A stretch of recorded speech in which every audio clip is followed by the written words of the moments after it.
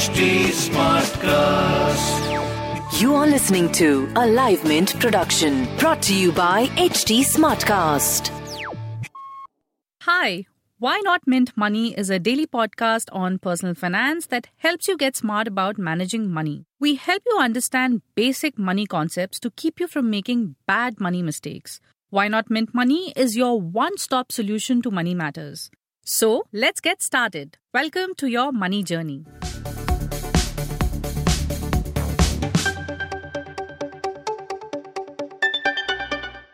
While the financial fallout of COVID has been felt across the board, it has impacted different sections and groups differently.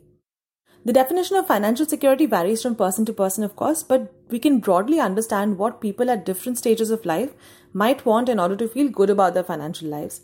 And unfortunately, COVID has affected the access to these things for many. We spoke to three categories of people: the young professional, the mid-level jobber in their 30s and 40s, and the retiree, in order to understand how the pandemic has impacted their financial lives and what they can do to cope with it. You're listening to Why Not Mint Money, and I'm Nilanjana from Mint's personal finance team. Let's start with the young professional. For millennials and Gen Z who are graduating into a recession or just starting their careers now, the pandemic can mean putting any plans of moving out and living independently on hold. For many young professionals who lived away from home for work, this has meant returning home to save on costs and be close to family.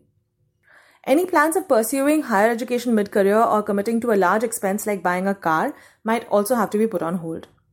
According to financial planners, this is not the time to plan anything big or ambitious. One has to come to terms with plans being put on hold and just wait it out till the situation improves. This might mean putting any big ticket purchases on hold and shelving higher education plans, but if you're just finishing your education and find yourself without a job in hand, it might also mean trying to find new sources of income, like smaller paid projects. You can even use this time to upskill and gain work experience through unpaid internships, but only if you can afford to do that. This will ensure that you stay relevant and employable when the job situation does improve. For those in their 30s and 40s, the economic consequences of the pandemic have been much harsher. With many losing their jobs and taking a pay cut, servicing home loans, paying children's school fees, and funding the myriad expenses that come with running a household can take a huge toll. In such a scenario, over-reliance on your employer can be a dangerous thing. Planners advise having an adequate emergency fund in place and independent insurance covers. It might also make sense to be a free atom at this point and keep your options open professionally, as well as keep reskilling so that even if you do lose your job, you can find another one or maybe even start something of your own. For retirees, if they have planned their finances properly before the pandemic hit, it can probably tide them over this difficult period without having to worry too much about money. But according to some planners, new retirees who started investing in equities recently could have taken a huge hit because of the markets crashing. This kind of unplanned investment can land you in trouble after retirement and force you to cut back on spending to help your corpus stretch further. Since cash flow from your job ceases after retirement, it's very important to build a large enough corpus and reliable instruments that will keep your interest income steady. Creating an additional source of income can also be helpful, but keep in mind that some options like rental income have become very dubious in COVID times.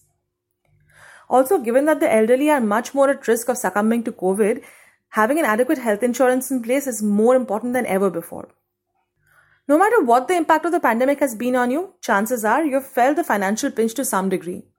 But being prudent in your spending, reassessing your priorities, and finding alternative sources of income can see you through this difficult time.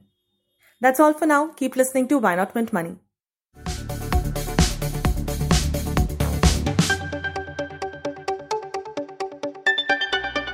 Thanks for listening in. We're also available on livemint.com. And if you're old school, then do pick up a copy of Mint for some insightful coverage.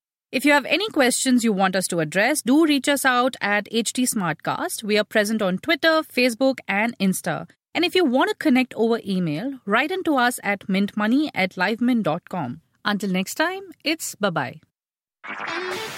This was a Live Mint production brought to you by HT Smartcast. HT Smartcast.